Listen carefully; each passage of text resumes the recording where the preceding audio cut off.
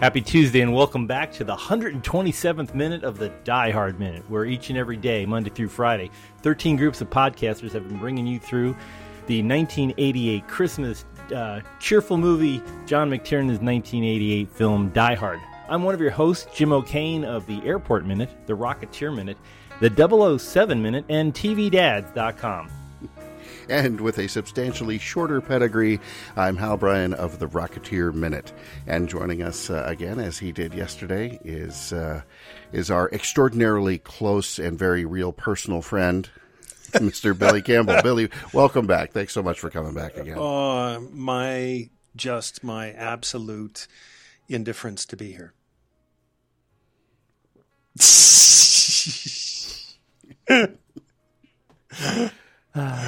I'm sorry about that. I'm sorry about that. I'm actually tickled. Right. Tickled to be here. You know what? I actually blushed just then because I thought it would go over. I thought you'd start laughing, and then it was just crickets, and I started blood shot to my face because I thought, oh my God, they took it seriously. We've finally gone too far. Yeah. So. Wow. There is a little bit, at least on my end, technically speaking, there's a little bit of an audio delay, and you've cut in and out a couple of times too. But really, for dramatic effect, let's just assume that we went for it. It sounds like a cold open. So, but we are here at the the very end of the movie. I mean, I think we've got one more moment of action, but we're clearing everybody's happy now. Sergeant Pal, he shot the right guy instead of the wrong kid, and John saved Holly yet again, and he didn't even have to rip a Rolex off her wrist. And Argyle finally shows up to save the day, just at the right time. So they've got the proto Uber ready to go, and good old Richard Thornburg from Action News gets a good punch in the snout. Can I just say how much I love him in this and in pretty much everything? William Atherton, as Thornburg, you know. Oh. Ghostbusters, real genius though. Yeah. Has to be my favorite of his. You know, I've been giving myself shock treatment. Up the voltage. He's so laconic and just so quiet with his delivery, and this, you know, did you get that? Yeah. It's so spot on. Well, I mean, they really had two perfect foils with him and with, you know, the inimitable Paul Gleason. That whole stereotype, the Frank Burns of the program. It just really they really know how to sell being dislikable. Oh, two of the very best. Right. And I guess, you know, in Hollywood, if you can work a niche out like that, you're set for life, because I mean everybody needs a foil, and they played the foil so great in so many different films. Now, one thing, just shifting gears here. Well, not exactly shifting gears. We're still talking about Die Hard, but Billy, you were having the possibility of being the big baddie in, or at least one of the baddies in the sequel to this particular film. Yeah, that's right. One of the baddies. It would have been my first film role. But my agents, as I recall, pulled me out. We were already sort of doing first few days of wardrobing and stuff like that. And my agents pulled me out because it looked as if it would be a good TV season for me, pilot season. But then that proved to be wrong, and so I missed out on being in the film. I was really pretty disappointed at the time, and what happened? My roommate at the time, my friend Pete from Canada, who's been in LA being a writer and director for many, many years, he actually got his first job as a PA on the film. Wow. And so cool. he got to do the whole film, and I got to hear about it vicariously, which was a bit of a pain in my side.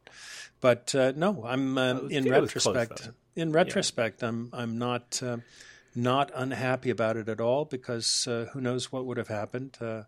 But then it ended up my first film gig was The Rocketeer. So you can't really complain about that.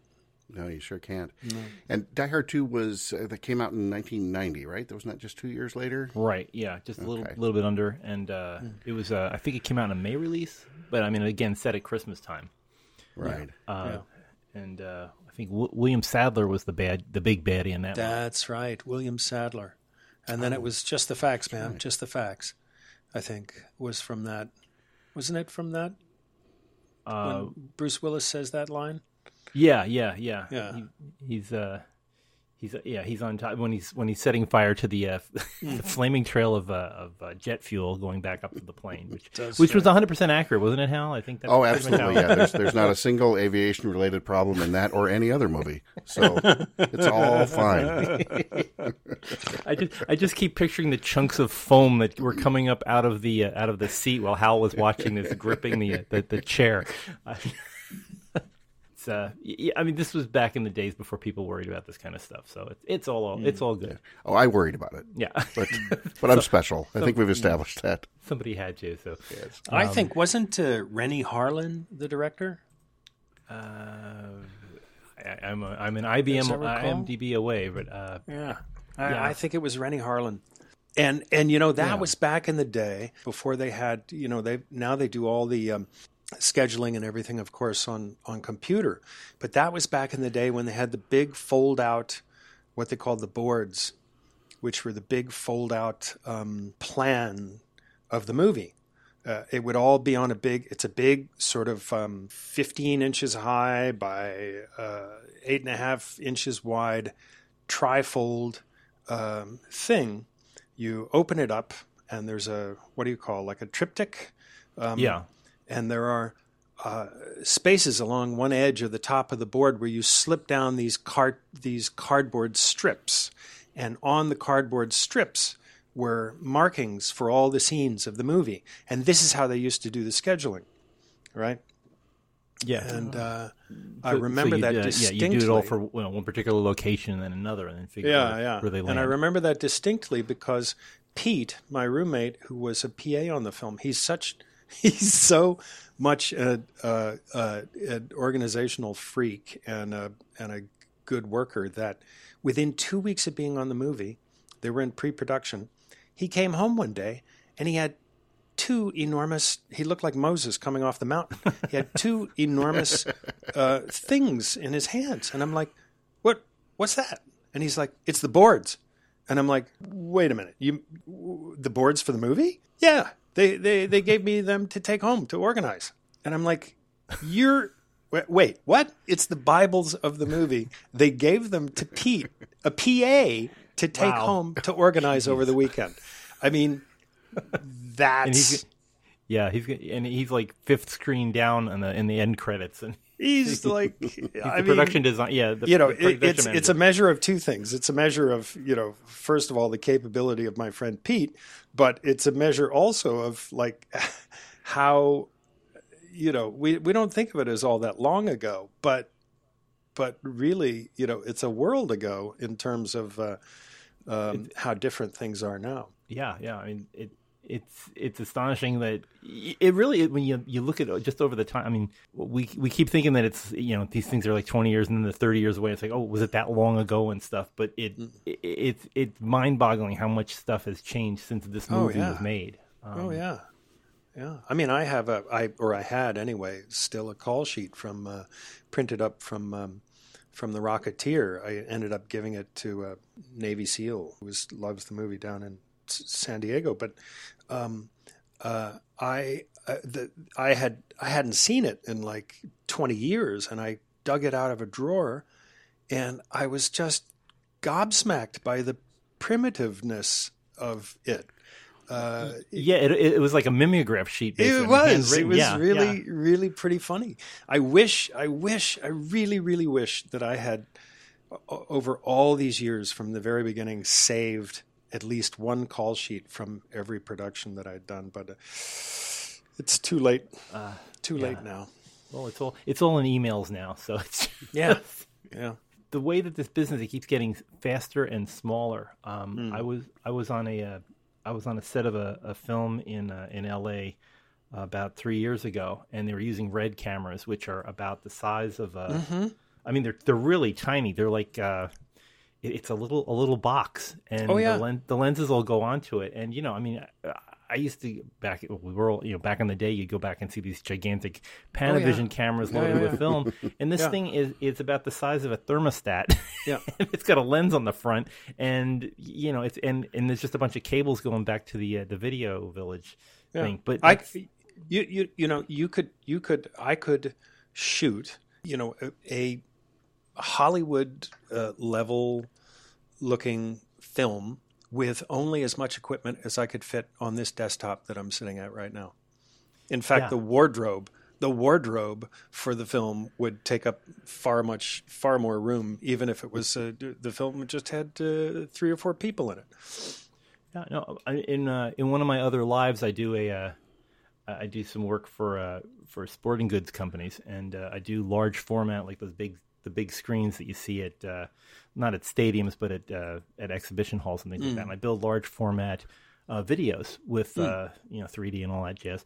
And I do it on the computer that I'm doing this podcast on, in a back room in my house. And this thing would usually, do that 20 years ago. You would have needed ILM to do the kind of stuff that I can do with a couple of Adobe products. Yeah. Did you see? There's a wonderful little indie, low budget, extremely low budget monster sort of alien movie a few years ago. I think it was called Monster.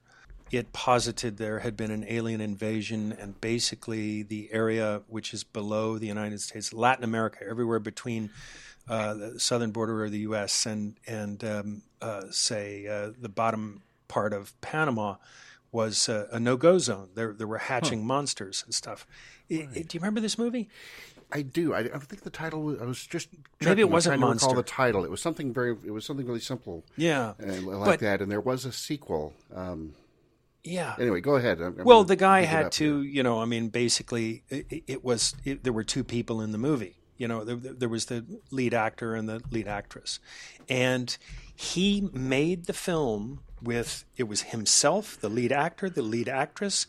He had a language liaison because they were shooting in Mexico, and he had an editor who stayed in the motel, back in the motel editing, and they had one person driving their VW bus. 6 people made the entire film. He edited the film, did all the special effects. He did all the special effects himself with off-the-shelf stuff on his Macintosh laptop. He made the entire film for something like $70,000 or something like that. And it's phenomenal. It's a fantastic movie. It was dug it up, and I'm remembering why it seems to stick out in my mind that much further. So it's Monsters. So you were basically right. Yeah. But it was the director was Gareth Edwards. Yes, that's right. Went on to do Godzilla. Rogue One, and did Godzilla, and then did Rogue One. Rogue One, just recently. Yeah. And I completely forgotten about that. You should see it again because it is just wonderful. And I know that we're into the sticks off the subject of Die Hard right now, but talking about film production, they never rented a location. And one of the funniest things he said was, we drove around in our VW van. We didn't really have a script. We knew what we wanted to improvise. He found all local actors. He said the thing we did was, if we wanted to use a location, we got out, and the person with the camera had a hard hat and a sort of a road worker vest on.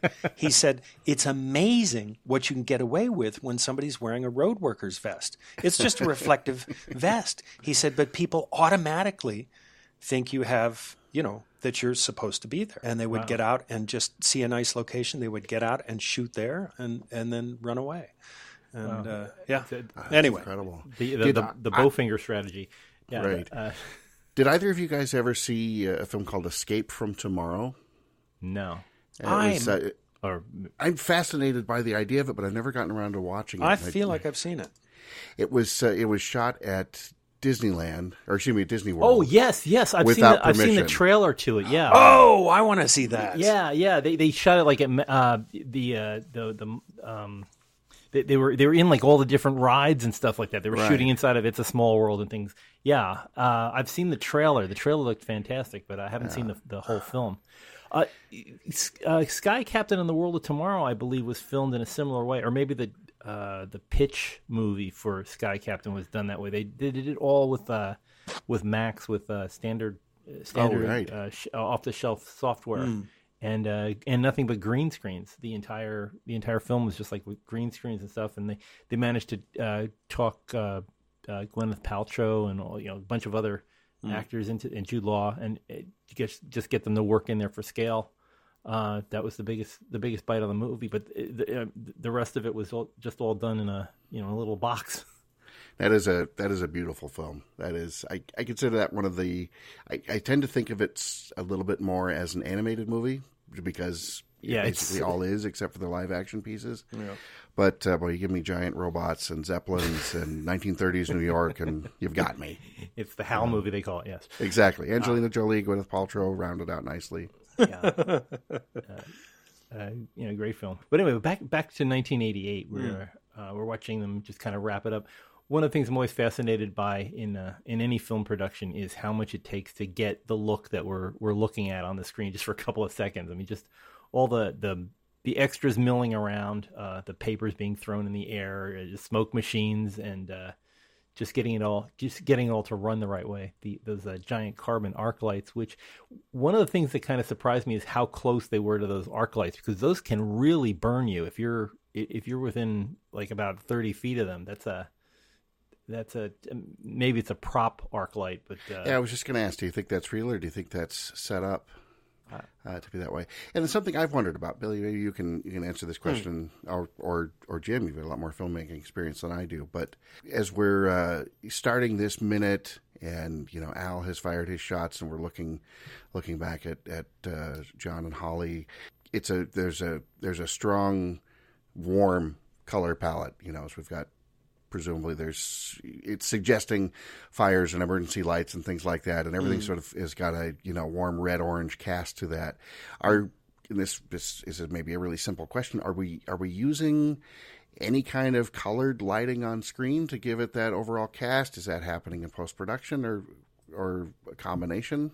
Well, almost certainly some of it's happening in color timing afterward, but then the lights that you're actually seeing are actually there. Certainly some cinematographer had a hand in saying what they should be, so it's I think it's happening both places. Is that right, Jim? Interesting. Yeah, I mean you're looking. I mean this is the genius of Jan de Bont, who's the cinematographer for this movie, and he's really one of the old timers. He's been back since the 60s working on a bunch, not just Die Hard, but he did. Jan de Bont was probably best known for all the different Madonna movies. He worked on that. He did things like Clan of the Cave Bear, and seeing this ability to be a color. It's the work of the cinematographer, and it's also the work of the colorist, as Billy was pointing out, that you do it in post. You work on what kind of colors that you want to push out. The type of film they were using at the time. Kodak had a high-speed film that could capture really fine. This is actually a recent invention. In the 80s, the high-speed Kodak films that were being used really brought out, and of course, and Technicolor, which this is a Technicolor film, but that push in the 80s to get a high-speed, fine-grain film. That you could change colors and things. A lot of times you had to leave it in the green range, because if you pushed it to the red, everything would look like who's the Sunday in the Park with George? It would look like Surratt. It would look like just large potato chip sized dots all over the screen. Huh. It's just this is probably the epitome of analog film that we're looking at right there in the 90s before digital took over. But again, it's the people behind the cameras and the people. Specifically the cinematographer that's designing every color look and how Sure. all the stuff in the background. One of the things you got to remember with lighting, it's the inverse square law. The further back a picture is, the more light you need the square of the light behind stuff. So if you want stuff in the background as brightly lit as stuff in the foreground, the stuff in the back has to be really bright. Really ramped up. Yeah, and it's. I mean, when you look at all the stuff that's going on in the first couple of seconds of this scene, where you're seeing the Nakatomi Plaza in the background, that's got to be really bright because it is far in the back. Just to highlight, and all they're using that for is just to outline the characters so that they stand out from the background. But it's that's a science and an art in itself. That's Sure. If and the best part is not if you don't notice it, then they're doing a great job. Right. On a totally unrelated anything else note, I do have to mention. Yesterday we were talking about Al and his sidearm, and I had thought that was a slightly larger gun than it was. It is a .38 special, so you were right on. It's a Smith & Wesson Model 15. So what I carried, the 586, was basically the next size up to that. That would shoot either .38 or .357. And the thing that I was actually always a little pleasantly surprised by in this scene is he draws his gun again in this minute when Argyle comes crashing through, and he's ready, and I always think for a second, wait a minute, I think he's out, and then he didn't reload. But in the previous minute, he shot 5 times, so he's got 1 round. He actually does have 1 round left, and that's not something that Hollywood is famous for getting right. So. We're just talking about the lighting and cinematography thing. If you go to the very last second of this particular minute, you'll see a very cinematic scene where John and Holly climb into the town car, and they're probably sitting with a mini Fresnel pointed up at their faces. Right, sitting right on the floor of the car, and it's not at all comfortable or romantic, but it sure looks pretty from out here, doesn't it? Now, Billy, have you had to sit with lighting? Like, are you holding the light or the camera or any of that kind of stuff? Have you had to do that in films? In super low budget things, of which I've done my fair share, I have had to do some of that stuff. I've boomed scenes for sound department. I've moved equipment. I've held lights. Every once in a while, you have to hold a light or a bounce card. Did you bring any brownies for the craft service table? Or? I've done that. Every once in a while, you hold. Even on bigger movies, every once in a while, you can find yourself holding a bounce card for an actor you're in a scene with, just because the person who would otherwise be holding it can't really fit in the space where you are. You do a lot of clapperboard work for those folks because you're in a confined space. So over the years, a lot of that stuff. Yeah. All hands to the tiller, I guess. It's just one of those things. I made a little movie you get the in product the Antarctic. out. That's the important part. What's that, say again? I said you get the product out. That's the important part. Everybody's that's for sure. Working on that that's kind for of sure. stuff. I did a little movie in the a little independent film in the Antarctic, believe it or not. And we were a very small film crew, only 16 people, and we were all doing everything in the movie, including the crew being in the film acting. So it was pretty interesting now. Well, this has been a great wrap up minute. I mean, it looks like a Merry Christmas for the for the McLeans. God knows what it's going to be like. I guess everything's closed for Christmas, but they'll be finishing up the week probably down in police headquarters with all this stuff. It's been a really great movie. In listening to all these, I'm also producing this show, so I get to hear everybody's thoughts on this a little bit early. But it's been great talking with everybody and having different views, different angles on this show. But Billy, having you here was helpful from understanding the production side of this whole thing. Well, right now, as we're speaking, the second season of your show Cardinal is coming out. I'm assuming that it's going to be on it's released worldwide, so it'll be showing up at a cable service or a online service. Should be on Hulu. The first season was on Hulu in the States, and the second season should be. I haven't heard, but it did premiere night before last on CTV up in Canada, and so it should be premiering, I would guess, simultaneously, but sometime soon, if not on Hulu in the States. Check local listings, I guess, as they say. So yes. That'll be great. And Hal, you're still working at EA, right? You're still gainfully employed at the time of this recording. Yes. Oh. Yeah. Oh yeah. Still quite happily ensconced in my airplane world and writing magazine stories and flying weird airplanes and that sort of stuff. Boys. You're the real stop it some more. Rocketeer, Hal. I'll give you $1,000 a day if you say that to me once a day for the rest of my life. There's some steady work. Wow. That's the best thing I've ever heard. Oh, but if I just say it 10 times today. Then I can record it and play it back. Feeling glum? Well, listen to this. Wow. 10,000 smackers. Hal will be off to the tattoo parlor today to have it stitched on his arm. Billy Campbell said, yeah. Like I have room for more Billy Campbell tattoos anywhere on my body. Let's be real, gentlemen. I can't get that picture out of my head now. Oh, I can't get that picture out of my And head. You're welcome. Merry Christmas. Oh, my. Thank you so much. Wow. Well, for folks, we will be, even though the movie's almost over, we will be continuing through for the rest of this week and part of next week. Hal and I will be here through the week. Billy, it's been great having you on as a super special guest. We will be talking the very last minute of the dialogue part here tomorrow. So join us here.